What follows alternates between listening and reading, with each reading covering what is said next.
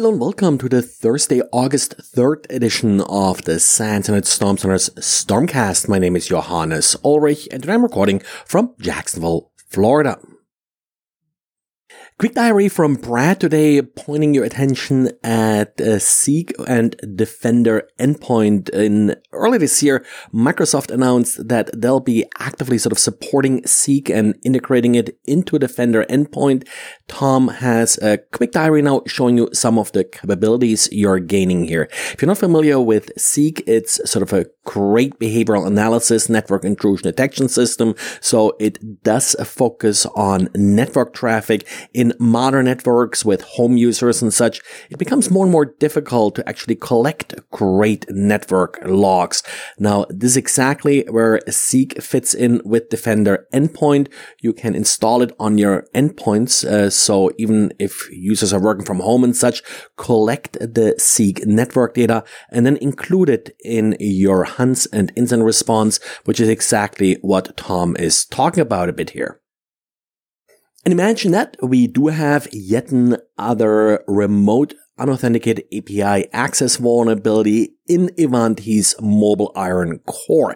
Yesterday, I think it was just that I mentioned the second vulnerability, which was not really all that severe. It was this arbitrary file write vulnerability after you have admin access. Of course, for the last week or two, we have had lots of stories about hosts getting compromised using the original unauthenticated API access vulnerability. This is now a new one, CVE 2023-35082. CVSS score is a perfect 10. Luckily, this time Ivanti sort of is a little bit ahead of the curve and they did identify this vulnerability as they state as part of work on a product bug. So not yet exploited, no exact details yet publicly known. And the patch has been made available with Mobile Iron Core 11.3. And according to a blog post by researchers from Guardio Labs, Salesforce was recently abused in order to send spam to Facebook users.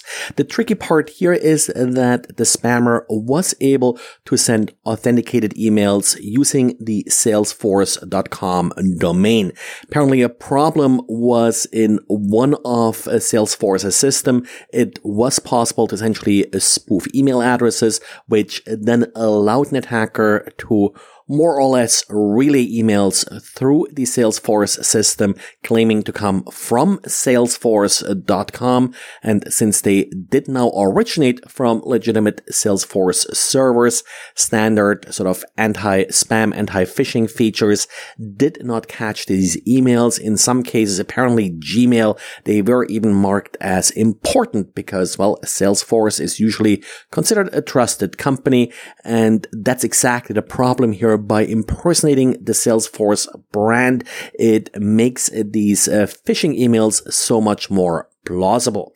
The problem has been fixed by Salesforce now. Interesting write-up from Guardio here regarding all the details involved in actually identifying this vulnerability. Part of the problem, of course, is that Salesforce does deal with a lot of emails and does allow organizations using Salesforce to basically set up sort of their own email response and such. And that's kind of what went wrong here. And Ariel Sarf and or Asper from Midiga did write a blog post about how the AWS Systems Manager Agent or SSM could potentially be used as a command control or remote access Trojan. The concept isn't exactly new and certainly a good idea to point this out in cloud environments like AWS, but in AWS, many of the images that you're using to build an EC2 instance do come pre-installed with this Systems Manager agent.